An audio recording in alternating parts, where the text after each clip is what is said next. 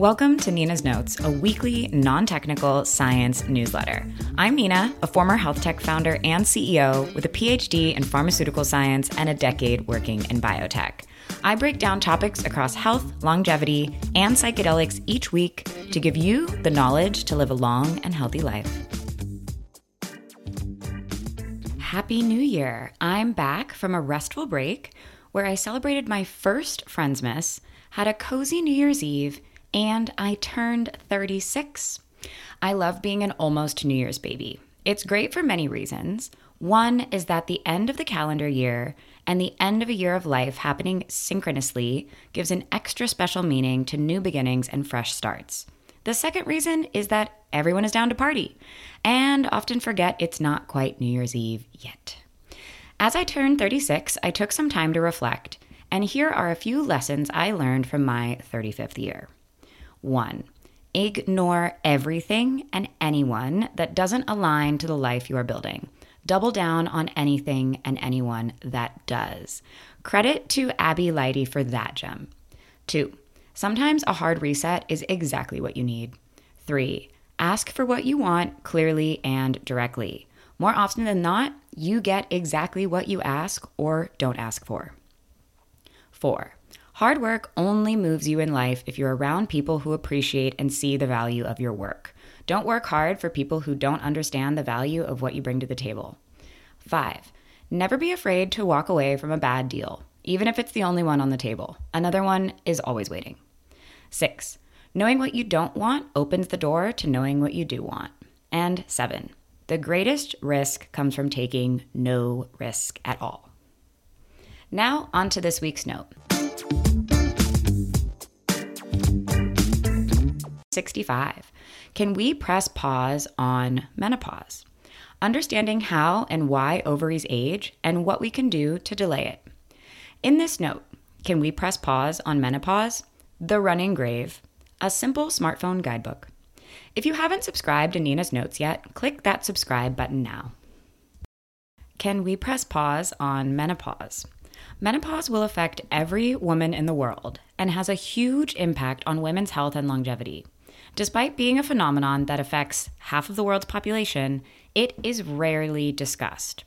Menopause is caused by the aging of the ovaries, and the onset of menopause signals the end of a woman's reproductive years.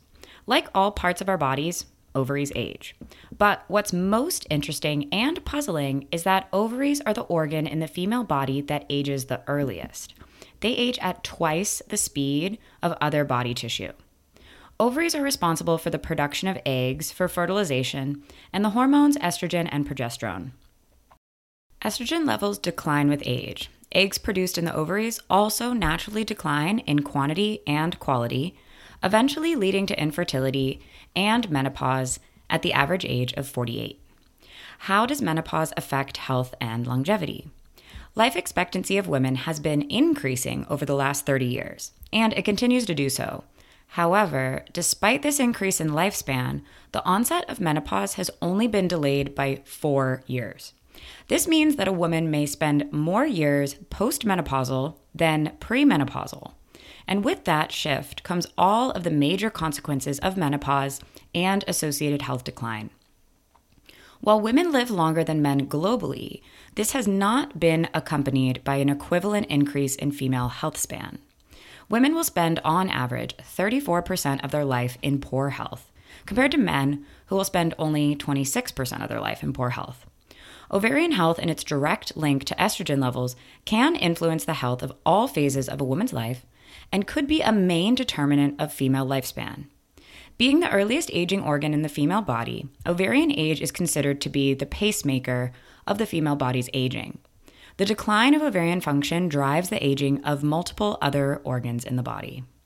Increasing ovarian longevity could result in many health and socioeconomic benefits for women. Most obviously, delaying ovarian aging would alleviate the societal and reproductive pressure to have children before 35. Furthermore, delaying menopause would lessen the years women spend in poor health, decreasing the risk of many age-related diseases such as cardiovascular disease, frailty, and neurodegenerative diseases. Possible interventions to delay ovarian aging. Companies such as Oviva Therapeutics and Cellmatics are seeking to lengthen ovarian lifespan and prevent premature menopause in women undergoing chemotherapy. Many of the possible interventions which target the 9 hallmarks of aging could be used to intervene in ovarian aging. Oxidative stress caused by free radicals is thought to be a driver of ovarian aging, which could be reduced through antioxidant supplements such as curcumin, coenzyme 10, and the hormone melatonin. Melatonin. Melatonin is a natural hormone produced by the pineal gland in your brain, which helps to control the sleep cycle. It has been shown that melatonin levels decline with age. Some view melatonin as the fountain of youth and promote melatonin as an anti-aging hormone and supplement for menopause reversal. A study published in 2021 demonstrated that melatonin delays ovarian aging by inhibiting follicle activation, growth, and degeneration of ovarian follicles, and found that high doses of melatonin have no obvious adverse side effects.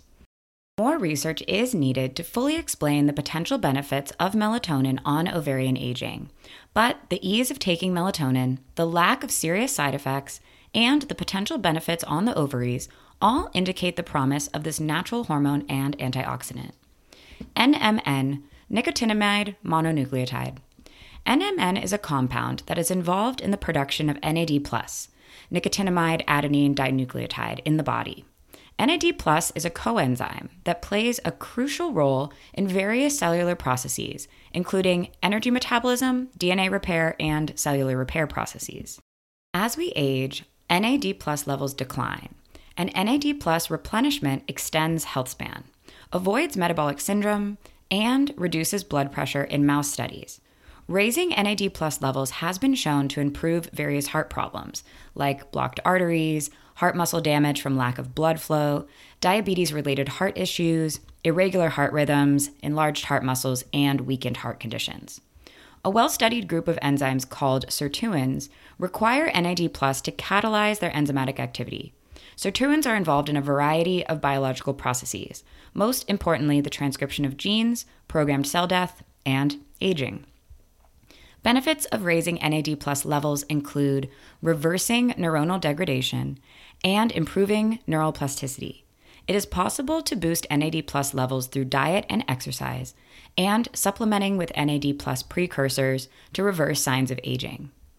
NAD+ levels were also found to be an important factor in female fertility, contributing to the success of in vitro fertilization, IVF. Additionally, SIRT1, an NAD+ dependent enzyme, is critical to ovarian function and fertility. Without SIRT1, laboratory mice were sterile. Scientists have demonstrated that NAD+ supplementation can be used as an effective and non-invasive strategy to restore and maintain female fertility during aging. Therefore, it is possible that supplementation with NAD+ boosters, such as NR, nicotinamide riboside, NMN, and nicotinamide, could be a potential way to delay menopause.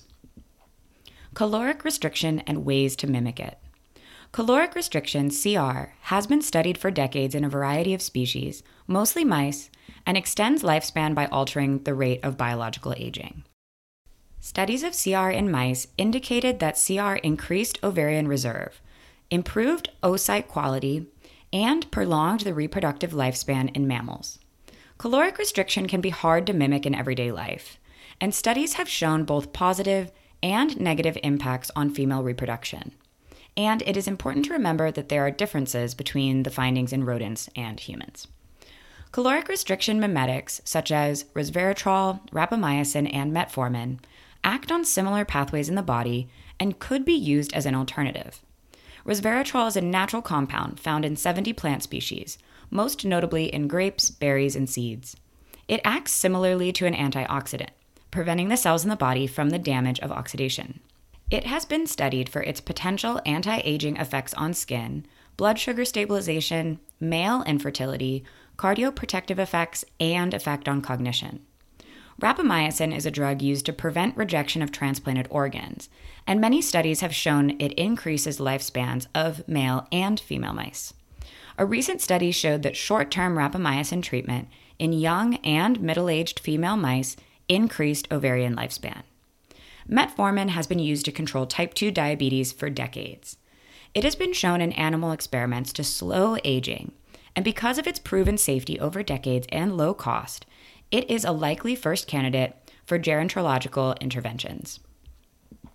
More research is needed on metformin and female reproductive longevity, but metformin has been shown to safely and effectively improve ovulation rates in women with polycystic ovarian syndrome, PCOS, and has been shown to be safe during the first trimester of pregnancy.